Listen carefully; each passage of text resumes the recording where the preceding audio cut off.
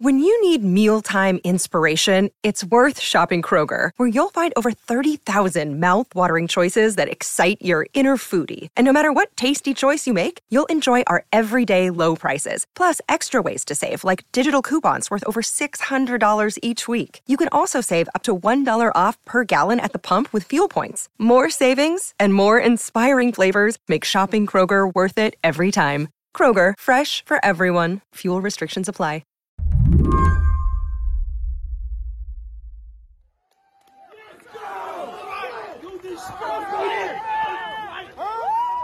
There's this moment from April that I've been thinking about a lot this week. It's when the Amazon Labor Union won the long shot vote to unionize its first warehouse in the U.S., a facility called JFK 8 in Staten Island. And it was simply huge, considering this was Amazon, a company as responsible as any for transforming American work life over the last generation.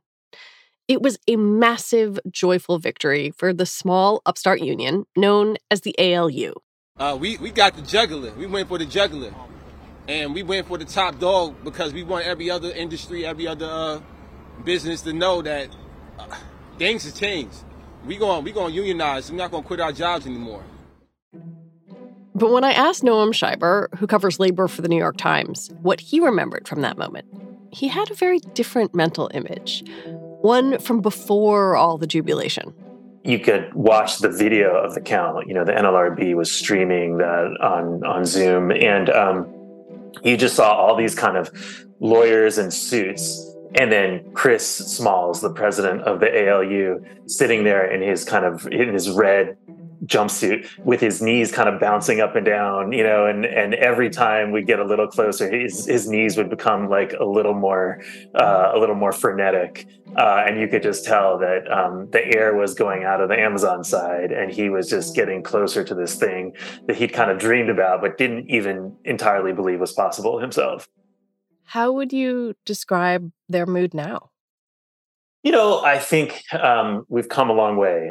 It's only been 6 months or so, but it probably feels like years to them. I think initially they were clearly unprepared for the crush of attention and, frankly, pressure that would be placed on them after they won. Everybody, especially reporters, wanted a piece of Chris Smalls and Derek Palmer, the union leaders. Amazon tried to overturn the vote, filing 25 objections, which meant almost a month of hearings. Then the union lost a vote at a smaller New York warehouse in May. Plus, there was conflict within the ALU over what its priorities should be. So it was a very tumultuous and unsettled time. I think now, fast forwarding several months, they've had a pretty important decision by the hearing officer who was hearing Amazon's objections to the election outcome. And that officer recommended that the election stand, that Amazon's objections be set aside. So that was certainly a big shot in the arm. They have also really started to focus on organizing at that warehouse at JFK 8. In the last month or two, they brought in some professional organizers. They've held trainings. They've held a national organizing call. So I think now they are sort of where they hope to be a few weeks after the election, but it took, instead of a few weeks, it took several months. Now the ALU is facing another vote, this time at a warehouse near Albany. And the votes will be tallied on Tuesday. This is a big deal. I think the ALU folks would say, look, Albany is important. We're obviously trying to reach out to other warehouses. We want to expand this movement, but it's not the end-all and be-all for us. The end-all and be-all is really getting a contract on Staten Island. So the ALU folks have downplayed it a bit. But look, it's hard to deny that this will reflect on the ALU one way or the other. Today on the show, another round in the fight between Amazon and its upstart union. Is it just one vote in one warehouse, or a larger referendum on a new kind of labor movement? I'm Lizzie O'Leary, and you're listening to What Next TBD, a show about technology, power, and how the future will be determined. Stick around.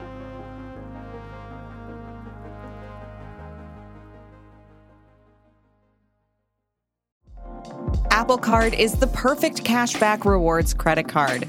You earn up to 3% daily cash on every purchase every day.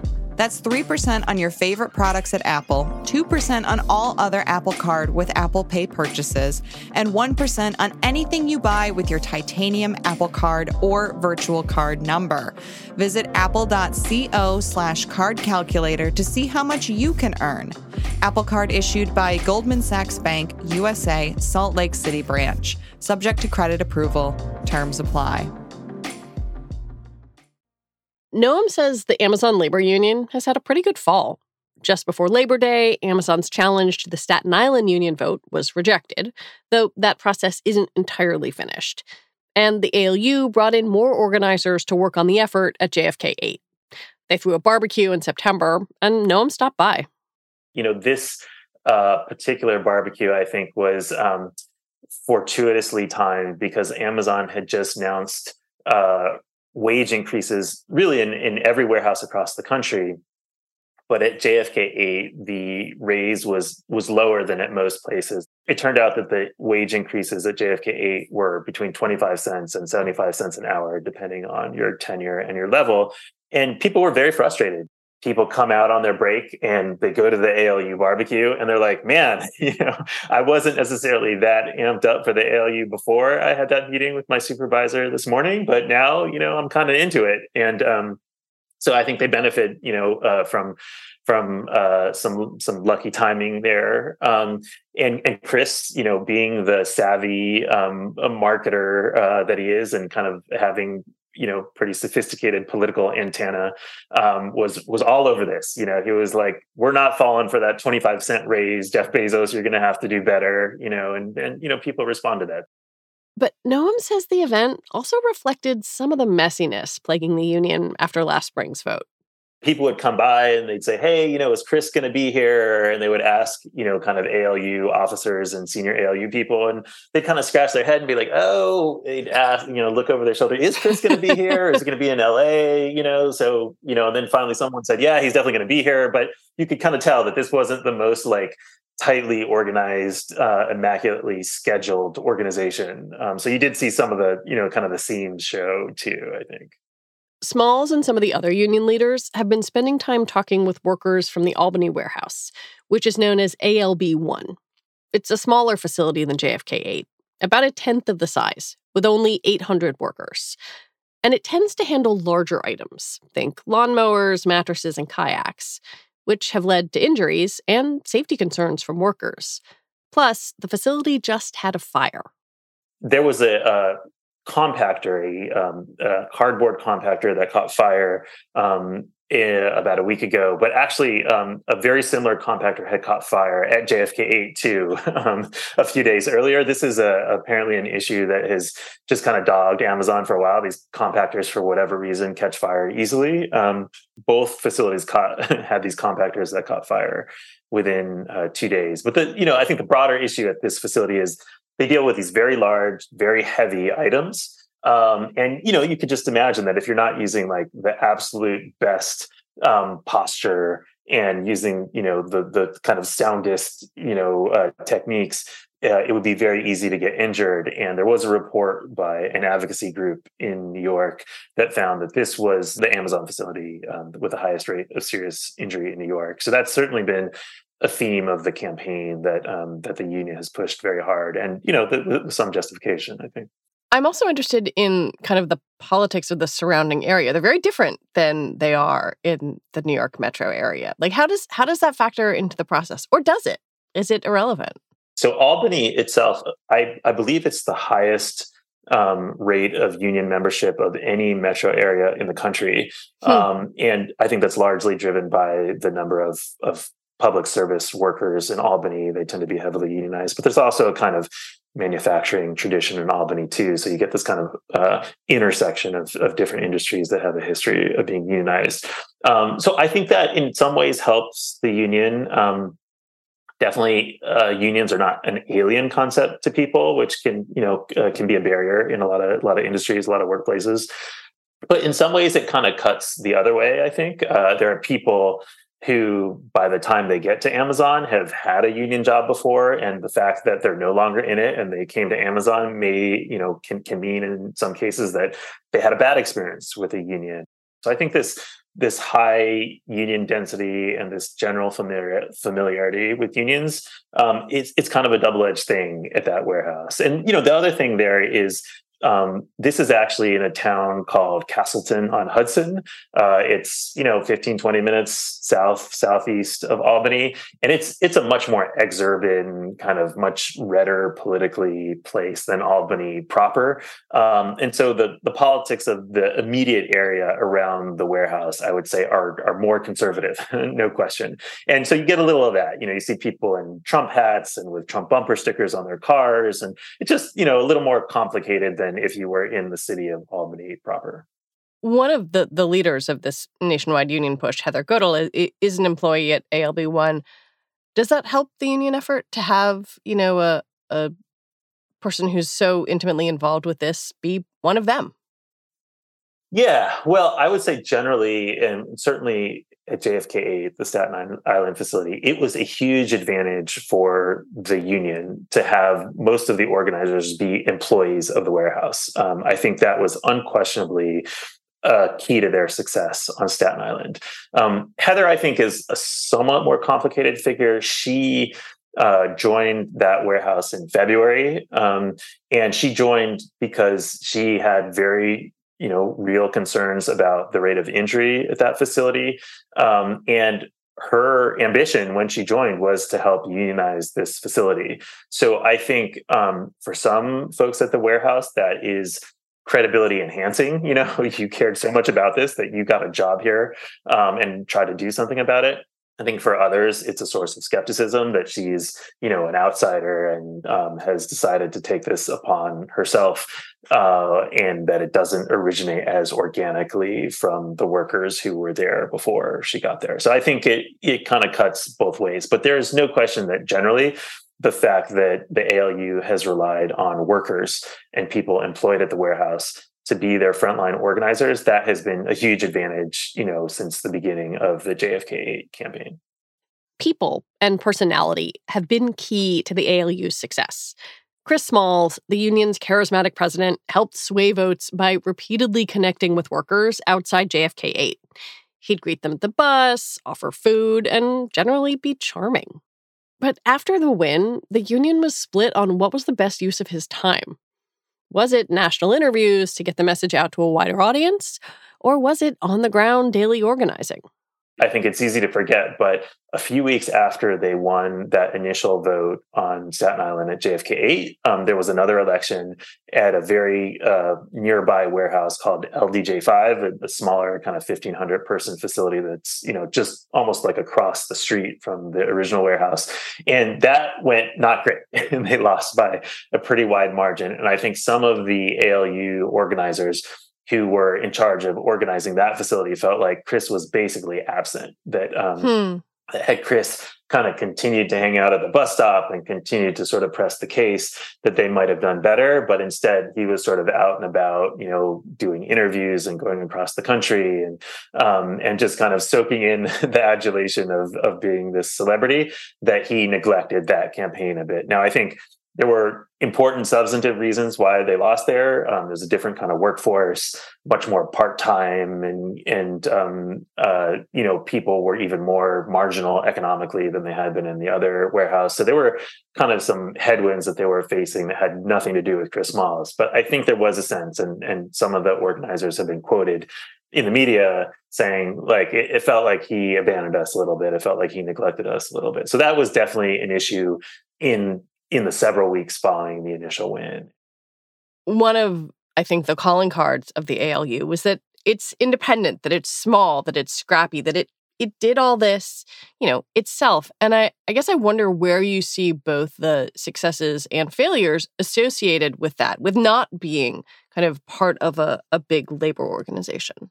I think you have this established incumbent labor movement that has been shrinking by a little bit every year, but still generates a ton of money, billions of dollars, literally billions of dollars from member dues.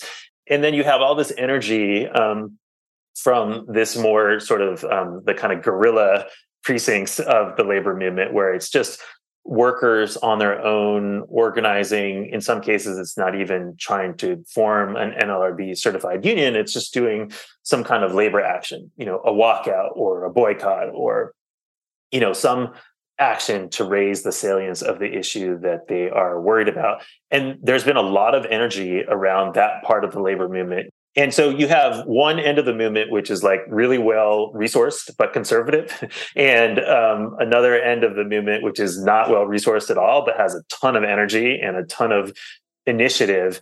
And I do think there are times when the incumbent conservative portion of the movement has sort of been shamed, by these younger, less experienced, but less risk averse folks who are just kind of like learning as they go. And I think the newcomers are sort of expanding the understanding of what's possible. If you'd have asked anyone 2 years ago whether you could organize 250 Starbucks stores in a year, people would have been pretty skeptical of that, and certainly skeptical that that was worth an investment of an existing union's money.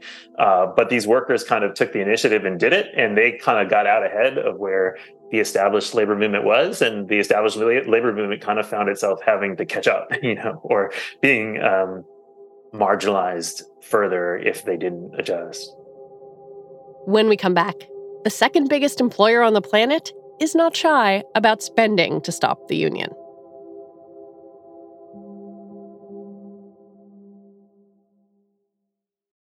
This is the story of the one. As a maintenance engineer, he hears things differently. To the untrained ear, everything on his shop floor might sound fine, but he can hear gears grinding or a belt slipping. So he steps in to fix the problem at hand before it gets out of hand. And he knows Grainger's got the right product he needs to get the job done, which is music to his ears. Call, click Grainger.com, or just stop by. Grainger, for the ones who get it done. This episode is brought to you by Progressive Insurance. Hey, listeners, whether you love true crime or comedies, celebrity interviews, news, or even motivational speakers, you call the shots on what's in your podcast queue, right? And guess what? Now you can call the shots on your auto insurance, too. Enter the Name Your Price tool from Progressive. The Name Your Price tool puts you in charge of your auto insurance by working just the way it sounds. You tell Progressive how much you want to pay for car insurance. Then they'll show you a variety of coverages that fit within your budget, giving you options. Now, that's something you'll want to press play on. It's easy to start a quote, and you'll be able to choose the best option for you fast. It's just one of the many ways you can save with Progressive Insurance. Quote today at Progressive.com to try the Name Your Price tool for yourself and join over 28 million drivers who trust Progressive. Progressive Casualty Insurance Company and Affiliates. Price and coverage match limited by state law. Part of what made the ALU's victory at JFK 8 so extraordinary was the David and Goliath nature of it all. But Amazon is still Amazon. The company's resources are essentially limitless. And after being caught off guard once, officials there seem determined not to let it happen again. They've held meetings. The term of art in the labor movement is captive audience meetings, where they bring, a dozen or two or three people into a room, and they say things like, well, this union doesn't have much of a track record. Are you sure they're going to be able to deliver on their promises? Or, labor negotiations are inherently uncertain. Maybe you'll do better, but maybe you'll do worse. And you have good benefits now. So do you really want to take that risk? So there's a lot of just kind of question raisings. I'm just asking. I'm just asking questions. That's kind of the strategy. I think Amazon is probably a little harder edged in just its pretty relentless refusal to acknowledge the union, acknowledge any progress by the union. As I said, they immediately challenged the result of this election. They had 25 objections. Companies challenge union elections all the time, so that's not so crazy, but just the kind of amount of resources and effort spent in challenging was somewhat unusual and impressive. In Amazon's view, Noam says, a union would chip away at what the company values most: control. Controlling how packages get from point A to point B, but also every part of the process along the way, including what employees do and how they do it. I think Amazon has very clearly sent a message to employees that it's still in charge. It still controls what goes on here. And I think we saw that most recently with this fire that we mentioned at JFK 8. This cardboard compactor catches fire. The warehouse is evacuated. They send the people from the day shift home, but then the night shift people get there and they still smell the smoke and they're worried. And so a lot of them meet in the break room and say, yeah, we're not so comfortable working our shift today. We want a little more information from you about fire safety. We want something done about this. But Amazon the next day suspended, more than 60 of these workers with pay. But suspension is a pretty bold step. Just having the ability at any moment to suspend people and demonstrating that you're willing to do that is certainly, interpreted by the union as a shot across the bow, as something that worries employees and makes them less likely to do this kind of thing in the future. Maybe this is a silly and naive question, but I kind of want to ask it anyway. Why is Amazon so adamantly anti-union? Is it just about money? Yeah, I think in Amazon's case, and you could argue at a company like Starbucks too, I think it's less money per se. As I said, Amazon just raised wages at most of its warehouses across the country, and in some cases, the wage increase was $1.50. So they're willing to spend money. They say they're spending $1 billion over the next year raising wages, which is not nothing. I think for them, it's more about control. It's about the process. Amazon really prides itself on optimizing, on kind of process engineering, on making the kind of internal the movements of inventory from point A to point B to point C as absolutely efficient as it possibly can be, because they're trying to get you your package, now within a couple of hours at times. And so Amazon thinks that its success is bound up with these very quick turnarounds, same day, next day delivery. And in order to do that, it has to have the ability to optimize within the warehouses. And if there is a union, that union will have the ability to throw sand in those gears and go toe to toe with Amazon and say, we know you're trying to optimize this, but our workers are not, picking 300 items an hour. So I think it really is about optimizing efficiency. It's about speed, and it's ultimately in service of this goal of, we want to get you these packages as quickly and as efficiently as possible. And if there's a union there, it's not going to be possible to do that. There's some macroeconomic background here that I think is interesting and important to touch on. Like, one of the things that has made Amazon hard to unionize is that workers don't stay that long. And then at the same time, right now, we're starting to see a potentially softening labor market. The recent jobs numbers were good. Like, the Fed is trying to slow things down. And I wonder if having a slowing labor market potentially throws a wrench in front of the union. Yeah, I think there's no question about that. Historically, we've seen more strike activity, more organizing activity when the labor market is really tight. And you can understand why. People think you have power. Yeah, they have power, and it's less scary, right? I mean, the big anxiety in your head, if you're a worker who's sticking your neck out to try to organize a union or to go on strike, is, will I get fired? And in a tight labor market, getting fired is just not as scary. But if suddenly we go into a recession, then it does get a lot more scary. And I think a lot of workers do think twice about that. It's not like every worker is hanging on to like every word of the Fed's minutes. But you start to notice when, it gets tougher for your roommate to get a job, or your wife left her job and thought she would get a job really easily, and now it turns out she can't get a job that easily.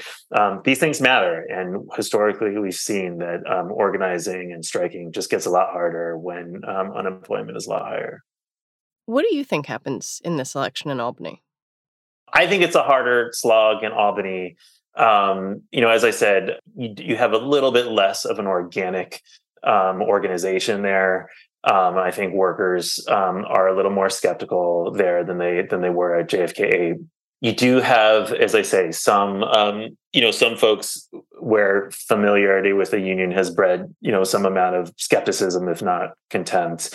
And Amazon, I think, is probably a little more vigilant today than it was, in March. I think Amazon probably suffered a bit from not taking the ALU very seriously. It was this ragtag group of workers who had never organized anything in their lives, and Amazon, probably assumed that was all you needed to know about this union. And now they very much take this threat seriously. They've been very, aggressive with these anti-union meetings. They're not taking any chances. So I think it'll be harder to replicate this at a facility like ALB1. But that said, there are some legitimate frustrations. I mentioned safety. I think also people are frustrated with this sense that Amazon can just kind of arbitrarily discipline you and you don't really know why, and you don't really have any recourse. That's something I heard many times from workers when I was up there. So, I think there's definitely reasons that workers would want to vote for the union, and workers have told me that's why they are. I just think this is at this point, it's difficult to replicate. You're not sneaking up on the company anymore.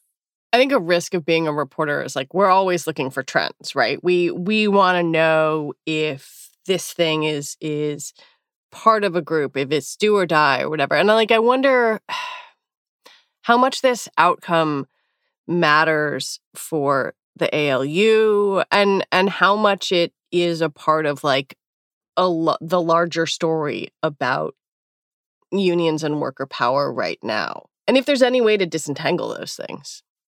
I think this election matters a fair amount for the ALU. I think, we've discussed some of the questions that, reporters and workers and other union officials have about the ALU. Those are legitimate questions. And if this election goes sideways, people will be well within their rights to raise more questions about the ALU. I think Amazon matters so much to the labor movement. It touches so many industries. And whenever it enters a new industry, it kind of sets the standard in that industry. I remember when Amazon a few years ago announced that it was buying Whole Foods, and suddenly the stock prices of Kroger and, and other big supermarket chains dropped precipitously, because everybody knows that once Amazon is in an industry, it kind of dictates the business model of other players in that industry. So the labor movement is absolutely right to focus on Amazon. Every time it enters a new industry, it touches a whole new group of workers. And if the labor movement can't figure out a way to get some leverage over Amazon, then it really is, it's an existential issue for them. They're going to have a hard time organizing any private sector workers if they can't figure out this Amazon puzzle. They know that this is existential, and they know that this is a years-long project. And so I think would everyone be heartened and kind of encouraged if they won at ALB1? Absolutely. But if they lose there, I think they are no less determined to keep at this and try to organize this company, or at least get a foothold in the company, than they were the day before. This is just not a fight that the labor movement can lose. That doesn't mean they will win, but it means they can't back down, and that they kind of have to throw what they have at it over a period of years, maybe even decades, and not just months. Noam Scheiber, thank you so much for your reporting and for talking with me. Yeah, thanks for having me. It was great to talk this through with you. Noam Scheiber covers labor issues for The New York Times. And that is it for our show today. What Next TBD is produced by Evan Campbell. Our show is edited by Jonathan Fisher. Joanne Levine is the executive producer for What Next. Alicia Montgomery is vice president of audio for Slate.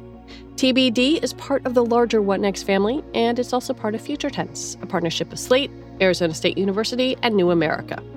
And if you are a fan of the show, I have a request for you. Become a Slate Plus member. You can get all your lovely Slate podcasts ad-free. Just head on over to slate.com/whatnextplus to sign up.